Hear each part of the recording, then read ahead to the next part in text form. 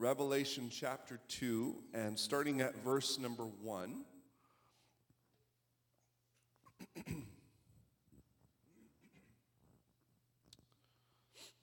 Revelation 2 and verse 1.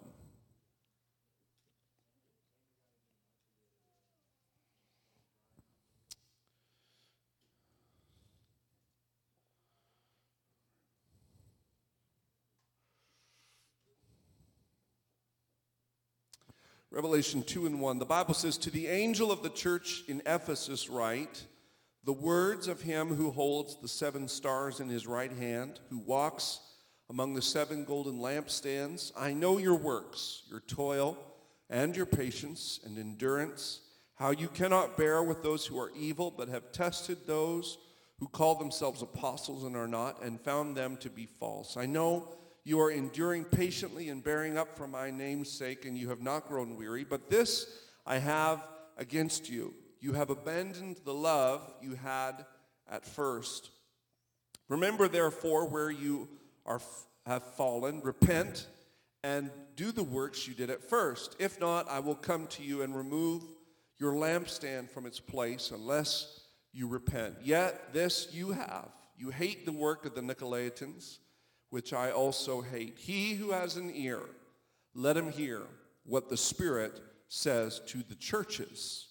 To the one who conquers, I will grant to eat of the tree of life, which is in the paradise of God." Father, we thank you this morning for your word, and we pray that its power will reach into our hearts, touch and change and transform us, God. Make us more like you. And help us to hear what you have to say. Let your Spirit speak this morning, and let the church hear what the Spirit of God has to say to us. In Jesus' name, amen. You may be seated. The book of Revelation is one of those books. It's either very intimidating to some because it's filled with lots of images, and not always the bedtime reading kind of images, you know. Bears with big claws and bones in their mouth, and leopards with 4 heads, and lions with the wings of eagles. It kind of becomes the fodder for nightmares, really, if you read the book of Revelation, because there's so much imagery in it, and oftentimes we read the book of Revelation as though it's a crystal ball of the future. And to some extent, there is prophecy. It is a book of prophecy. There's lots of prophetic imagery speaking of things that have yet to come. In fact, the opening verses of the book of Revelation give us a clue as to what the book is all about. And it's so important when you read Scripture to slow down and read it for what it's saying, and try to take off the glasses that you put on when you read the Bible.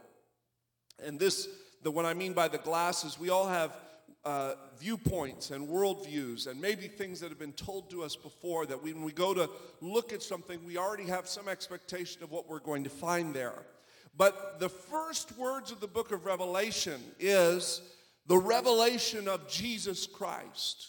Revelation 1 and 1 says it's the revelation of Jesus Christ, not the revelation of the future. This is not the revelation of what is to come. In fact, anybody ever heard the word apocalypse before, right?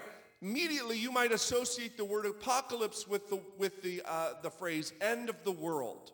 It's the end of all things. It's the end of the ages. It's the apocalypse. In fact, Hollywood solidifies that in our mind, because any word that has apocalypse in it, you know there's either going to be zombies, there's going to be earth disasters, something's going to happen to bring an end to life as we know it, a giant war with a big bomb, and the whole movie's going to be premised around this idea of the end of the world. But you know what the word apocalypse is? It's a Greek word for the word revelation.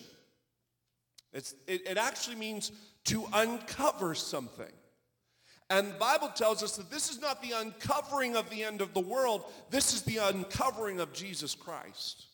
That up until this point, Jesus has been somewhat behind the scenes. He's been behind the church. He's been working in the church, and the church has been his body. And the church has gone somewhat unnoticed, or somewhat maybe misrepresented. But at this point in the story, Jesus is going to be revealed. The curtain's going to be drawn back. Everything that was hidden will be now plain and evident. Everything that was behind the scenes will now be brought to the forefront. That is what the book of Revelation is. And when you read it, you've got to read it with those glasses on, because that will help you with some of the images that you see. And then what I love is the first few chapters of the book of Revelation don't necessarily deal with the things that are yet to come, but the things that are now. In fact, the second part of verse 1 says, to show his servants the things that soon take place, he made it known by sending his angel to his servant John. He sent him to show his servants the things that soon must take place. And later, and actually if you read it in the King James, he writes, the things that must shortly come to pass. And so there's things that for John, it was the things that are coming to pass, but then the things that are going to happen shortly. There's kind of a double speak there. In fact, Revelation is full of double speak. In other words, it's saying two things at the same time. And there's another verse later on in chapter 1 that talks about it's the things which are and the things which are to come. And that's, when we start reading the book of Revelation, we've got to start with the things that are. In fact, that's where John begins, because Jesus begins to reveal to John the things that are right now. And so he writes a series of letters, 7 letters to the 7 churches, the 7 main churches at the time. And what you see here is God rebuking his church, God commending his church, and God giving his church promises. In other words, every church had some kind of issue that God wanted to address. And every church was doing something good that God wanted to commend. And that every church received a promise from God in the end of all things if they held true to the facts. If you want to throw that first picture up there for me, LST, I'd appreciate it. It shows you a map. And on this map is a list of the 7 churches of Asia, and the ones to whom John was addressing his concerns to. And when it gets up there, you'll see a map with the different pictures and kind of the map of where these churches were located. But the first church that John writes to by the instruction of the Lord is the church in Ephesus. Now, Ephesus was a coastal city. It was a city on the Aegean Sea, and it was at the mouth of the Cayster River that fed into the Aegean Sea. And so here are the 7 churches. There is Pergamum, Thyatira, Sardis, Philadelphia, Laodicea, Colossae, Ephesus, and Smyrna. And these are the churches that John writes to, and the first one he deals with is Ephesus. Ephesus was one of the strongest churches of the day. It was a very solid church. I tried to find some kind of indication of how large the church was. And there is no official number in Bible. The Bible doesn't say how large Ephesus grew to, and church history doesn't do a very good job of recording that fact. But we do know that there were thousands that came to the Lord of Jews and Greeks in Ephesus. If you read it in the book of Acts, you'll start in Acts chapter 18, and you'll read of Paul, the apostle, going to the city of Ephesus and going with 2 people, Aquila and Priscilla. They went together to preach the gospel, and they were left there in Ephesus to continue the work that Paul had begun. They mentored a man by the name of Apollo, who would later be used mightily by God to spread the gospel. And Apollos would work closely with Paul and with Aquila and Priscilla, and they would work together to bring about the kingdom of God right there in the city of Ephesus. Paul returned and later reasoned with a group of disciples that used to follow John the Baptizer when Jesus was still alive. And Paul talked to these apostles of John the Baptist, and he had them get rebaptized because they had been baptized unto repentance under John's ministry. And Paul, I love it how Paul addresses them. He says, it's great that you got baptized, but have you heard of the Holy Ghost? And they said, no, we never even knew there was a Holy Ghost. And Paul said, great. Guess what? You can now get baptized in Jesus' name for the remission of your sins. All your sins will be washed away, and receive the gift of the Holy Ghost. Paul encouraged John's disciples to be rebaptized in Jesus' name. And they received the Holy Ghost. That all happened in the city of Ephesus. Ephesus is the city, you may have heard this or read this, where Paul could not get to all the people that were asking for prayer. So Paul took his apron, his working apron, cut it up into squares, prayed over the cloth, and sent it to the houses of those who were sick. And the Bible says that when they received the apron strings and the handkerchiefs that had been prayed over, they were instantly healed, and they rose from their sick bed because God honored their faith. There was nothing magical about the cloth, but Paul had faith to pray for these cloths as though he was praying for that person, and the person receiving the cloth had faith to receive the prayer, and by faith, God healed them of their illness. This happened in Ephesus. In Ephesus, there was 7 dudes that were sons of a man by the name of Sceva, a Jewish exorcist. They tried to cast a demon out of an individual there in the city, and they were doing it through Paul. They weren't Christians, they weren't followers of Jesus, but they tried to say the magic words. They tried to say the right words, but they were attacked. This man with the demon overpowered them and took them, charge of them, until Paul arrived on the scene and was able to pray for the man, and he was delivered. This all happened in Ephesus. Revival was so extensive in the city of Ephesus that many people burned their magic books. It was, if you understand the days of Jesus in the first century, there was no printing presses. There was no mass production of literature. Everything that was readable in book form, whether it was scroll or parchment, whatever it was handwritten. Therefore, very, very expensive. Paper was not mass produced. It was artistry. It was artisan material. And so if you had a book, it was of great value. It was financially expensive to own. And the Bible says that revival was so extensive that the people who had books that contained magic spells and incantations to pagan gods, the people of Ephesus were so convicted that God was the only God, that Jesus was the manifested Son of God, that they took these magic books and had a big citywide bonfire and burnt them. Their livelihood went up in flames.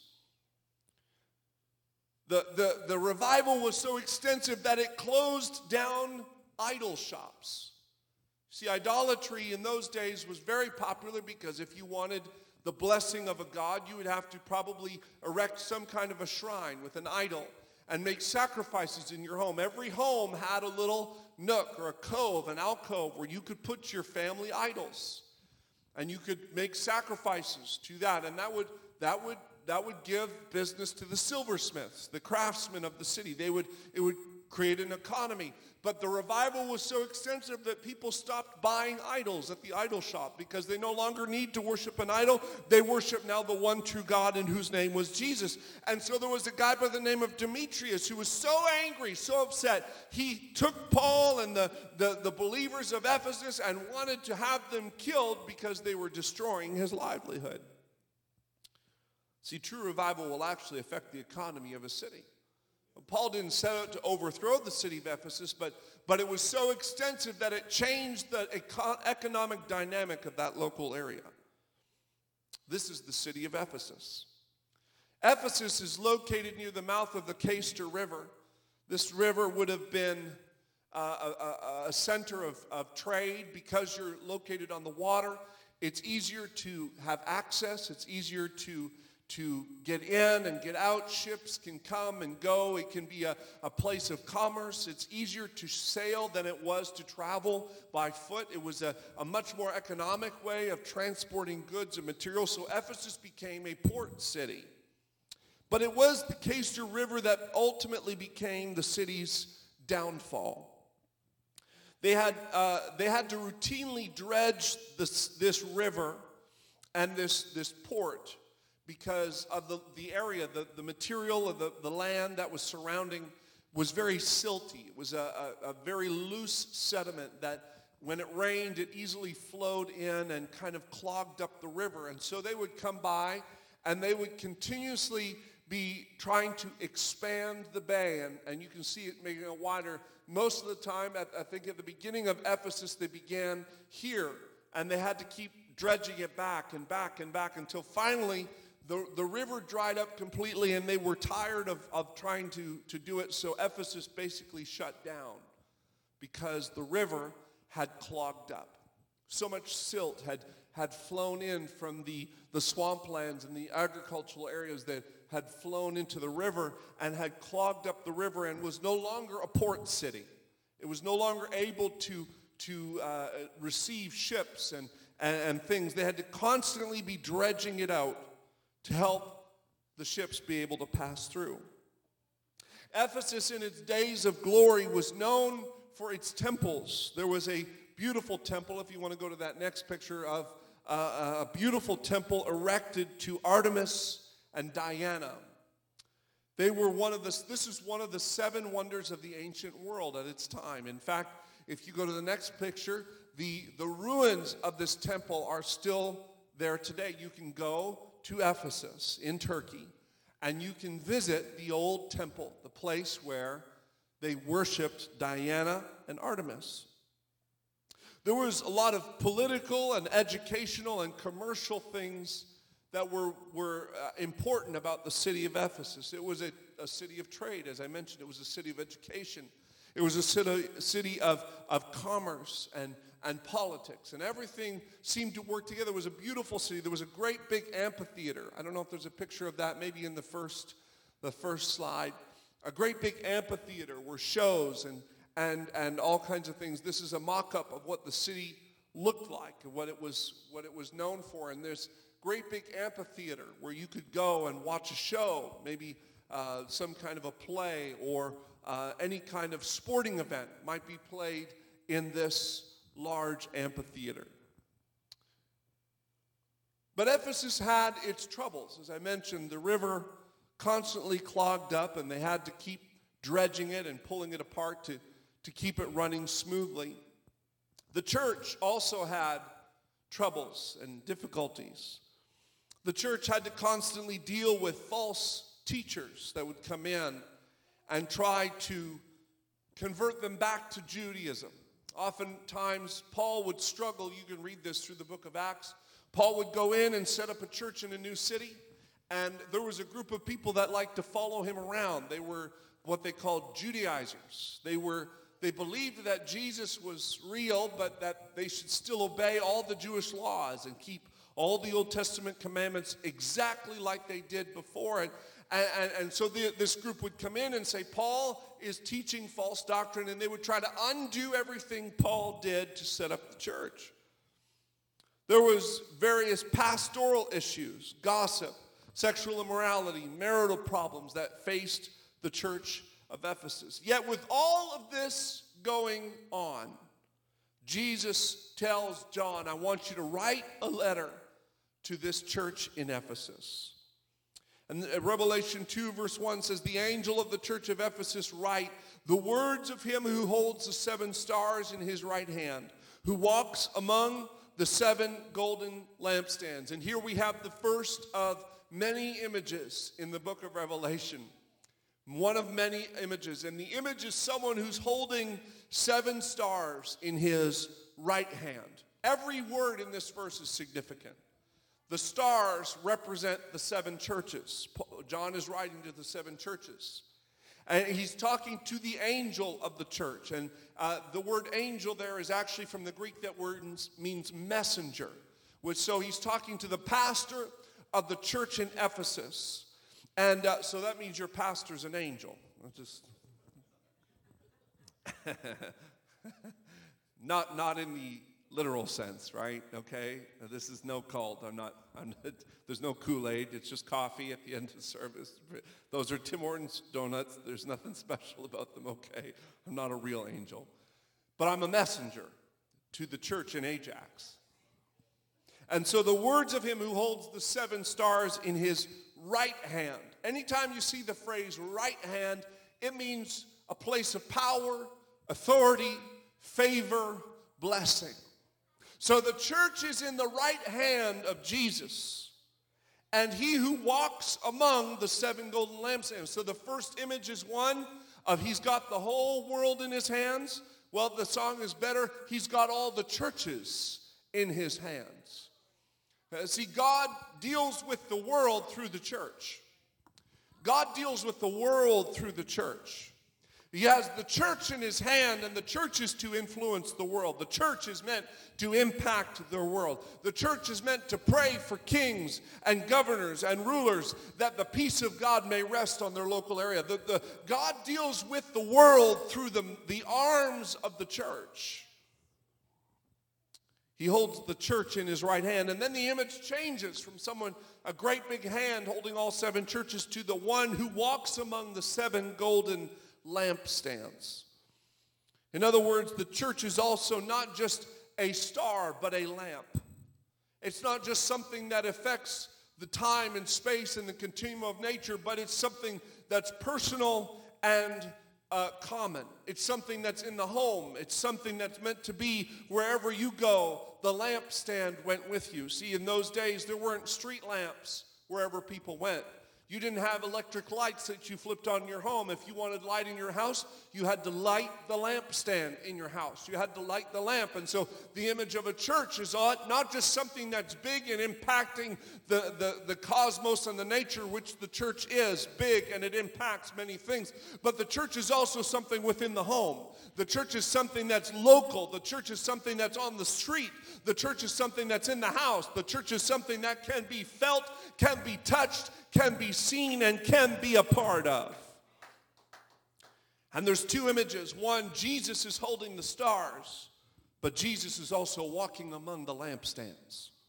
Jesus is checking the lampstands to make sure they have enough oil in the lamp. Oil is a type of the Spirit of God. Do they have their wicks trimmed? Are they maintaining themselves? Is there trouble with the lamp? There was someone who walked among the lampstands to make sure they were working properly. That's Jesus. Jesus not only holds the church, but he maintains the church. Jesus cares for the church. Jesus is there for the church. Jesus said to the Church of Ephesus, I know your works, your toil, your patient endurance, how you cannot bear with those who are evil, but have tested those who called themselves apostles and are not, and found them to be false. Jesus said, you've passed the test. When false teachers came into your church and tried to preach a different doctrine, you held to the Word of God. You held fast to the teaching of Scripture, and you found those false preachers to be false and didn't listen to them. I know your works. You are enduring patiently amidst the persecution, amidst the struggles, the local struggles, the economic struggles, the political struggles of your area. You are holding and enduring patiently. You're bearing up for my name's sake. You're taking one for the team. See, I want you to know that Jesus knows and takes note of what you do when you're in the church. When you pray, I want you to know that Jesus hears you. Don't ever believe the lie that says Jesus can't hear your prayers when you call on his name. When you pray, he hears. When you worship, he receives it. When you read his word, he'll speak to you. When you fast, he'll notice and he'll help you through it. When you cry, he catches your tears in a bottle and he stores them up. He takes note of every tear that falls. When you're hurting, he feels with you, for he's touched, the Bible says, with the very feeling of your infirmity. When you reach out to him, he reaches back and comforts you. When you intercede for others, he steps in, puts his arm around you, and prays with you for the souls of lost men and women that you are close to. When you give, he receives the offering, and God will never be in debt to anybody. If you give willingly of your heart and from your spirit, the Bible says that God will give back, pressed down, measured, and shaken together, and running over. God will repay. God will not be in debt to you. Whatever you do for the Lord, it will last the tests of time. I want you to hear that this morning. Let the church be encouraged. Jesus has taken note of you. He walks among you when nobody else recognizes. And sometimes you may do something for the kingdom of God and feel unnoticed. You may do something even for the church and feel unrecognized. Hear me today. Jesus is walking amidst the lampstand of the church. He's walking in and out of the aisles and in and out of the chairs this morning.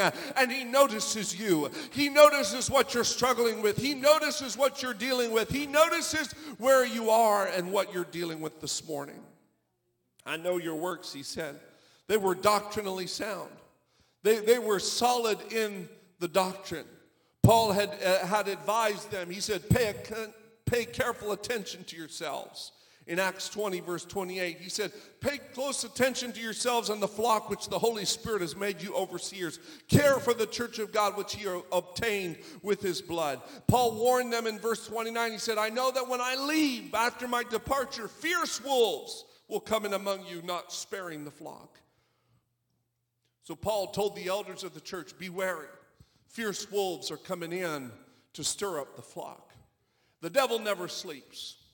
The devil never sleeps. He's constantly biting at the heels of the people of the church to get them bitter and distracted and focused on the wrong things. And he's trying to separate the weak and the sick and trying to pull. Don't ever let anything pull you out of the church. Don't let anything separate you. The easiest way the devil can destroy you is to separate you from the church. You look at nature. It's revealed in nature. You look at the way a lion hunts. He goes after the weak and the young, the old and the infirm, those who are struggling and lagging behind the pack. And just look it up. You can find water buffaloes are my favorite because they're all in a pack. A lion will come up and separate the one, but the whole pack will circle back around and attack that one lion, and they'll come after him, and they'll rescue the one who was broken away, and they'll surround them and come. That's a beautiful image of the church. The Bible says the devil is like a roaring lion, seeking whom he may devour. He looks for those who are on the edge and on the fringe, but if you get into the middle of the pack, he can't separate you. He can't attack you. You stay close, because the wolves are going to come in and try to separate and divide and pull apart. Don't let that happen to you. Paul sent a young man by the name of Timothy back to the city of Ephesus to pastor that city. Timothy was young. And Paul writes a book to the Ephesians. You can read it. It's called the book of Ephesus, or to the Ephesians, the book to the Ephesians, the letter to the Ephesian church. He also writes to Timothy in 2 letters, to 1 Timothy and 2 Timothy. To read more history of that, Jesus was moving through Paul to write to his church, to encourage them. Keep preaching that Jesus came to save the lost. Keep preaching the blessing of salvation. Keep preaching about the unity of the church. Keep preaching about walking in love with one another. Paul urged the Ephesians and urged Timothy to make sure that wives, husbands, children, parents, employees, and employers were treating each other with respect and with love and with dignity and in a way that pleased God. Keep praying. Paul urged the church to keep praying. Paul urged the church of the Ephesians to watch out for the adversary. And watch out for spiritual forces that would come in and try to divide the church. He told them, don't wrestle with flesh and blood. Don't get angry with one another, but make sure that you know that for every issue and problem, there is definitely a spiritual force behind it that's trying to divide and separate and afflict the church. Don't let that be the thing, but hold on to the doctrine. Hold on to truth. Hold on to each other and love one another. He urged the church at Ephesus to believe in the oneness of God, that there is one Lord, one faith, and one baptism. There is one God and one Father of all, who is above all and in all and through you all. He urged the church at Ephesus to be servants to one another. He urged them to follow Jesus, to let the gifts of the Spirit move and operate in the church, to beware of false teaching, and the importance of studying the Word of God was paramount to the Ephesians. God wanted his church to be solid. One thing that the church did well is they hated the doctrine of the Nicolaitans. Notice they didn't hate the Nicolaitans. They hated their doctrine. You can hate what someone teaches and still love the person that's teaching it. You can hate the false words that are coming out of somebody's mouth and still love the person that's speaking. The Lord commended the church at Ephesus. He says, you don't hate them, but you hate what they're saying. What they're saying is reprehensible to you because it's false, but you still love them. Nicholas and his followers were a group of people that were working to divide the church. They declared that Christians, since they were sinners saved by grace, they could live any way they wanted. They could sin and live apart from the grace of God and worship idols and live loose lives and drink whatever, eat whatever, do whatever, no big deal, because God would always forgive them. And the Lord said to the church at Ephesus, I love that you hate that doctrine that they're teaching, that it's okay to do whatever you want. No, you still have to live holy. You still have to live righteously. And the Lord said, you have held on to all of these things, but in all of these things you've done right, you have left your first love. How is that possible? How is it possible to hold on to all of that good teaching, all of that good preaching, all of that Bible and love and all of the oneness of God and gifts of the Spirit and the works of God, yet you lose your love, your first love? Because it's very easy to transition from relationship to religion. It's so easy to start asking the question, what's the minimum requirements I need to do to be saved? Let me just, because I want to play with the world, but I also want to go to church. I want to do my religious duty, but I want to also enjoy some of the things in the world. And it becomes more of a religion and less of a relationship. The fight to maintain sound teaching of the word, they had lost the love of the one that had called them out of the world and called them close to him. They were going through the motions. In fact, Paul wrote to Timothy in his second letter, and he says, there is people there that will act religious, but they reject the power that can make them godly. Stay away from people like that. It's so interesting to me, every one of these churches, there was a city problem that was mirrored in the church. For Ephesus, the big problem was the Cayster River. It constantly got clogged up with silt, and they had to dredge the silt out of the river to keep it flowing, to keep it running, to keep the economy going. And over time, it got clogged up, and they had to remove it. Eventually, they repositioned and abandoned the city of Ephesus altogether because they could not keep up with the dredging of the river. That sounds a lot like Christianity. Because in our enthusiasm to do what's right and to do what's godly, we can let the silt of the world flood and clog up the river. We can even let the silt of obeying laws and keeping straight and narrow, we can let that flow in and stop up the flow of the river. But the Lord told the church, there's 3 things you need to do to clear the river. You can let the world flow in, and slowly it'll creep in. Slowly silt will build up over time.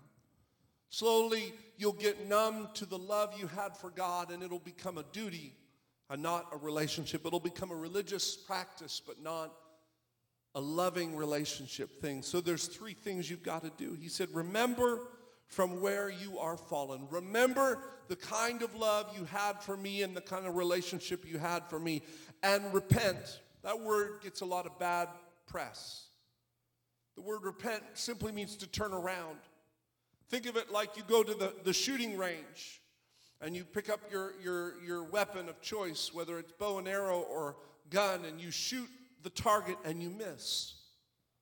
The word repent just means try again and aim a little bit better. Change the aim. If you're pointing the gun in the wrong direction, turn around and point it in the right direction.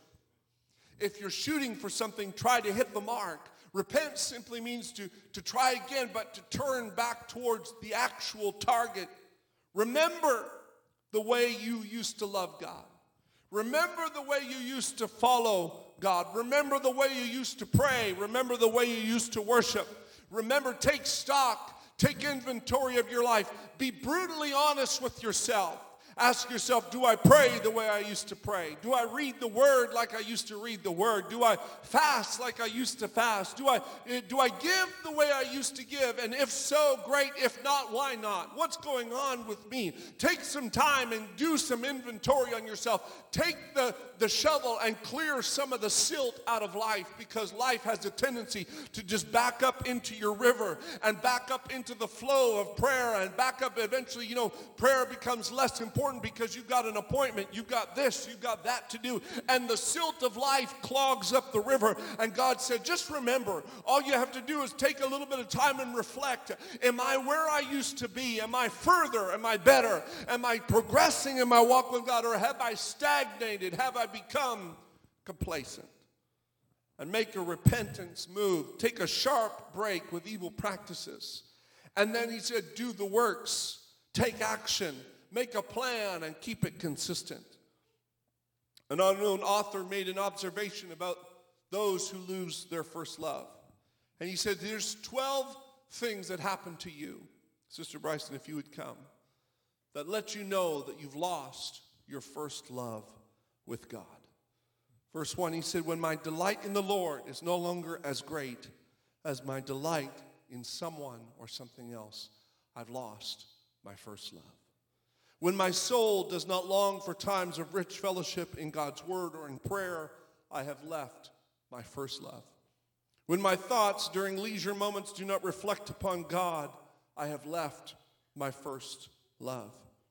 When I claim to be only human and easily give in to those things I know displease the Lord, I have left my first love. When I do not willingly and cheerfully give to God's work or to the needs of others, I have left my first love. When I cease to treat every Christian brother as I would treat the Lord Jesus himself, I have left my first love. When I view commandments of Christ as restrictions to my happiness rather than expressions of his love, I have left my first love. When I inwardly strive for acclaim from this world or congratulations from my worldly friends rather than the approval of God, I have left my first love. When I inwardly strive, when I fail to make Christ or his word known because I fear rejection, I have left my first love.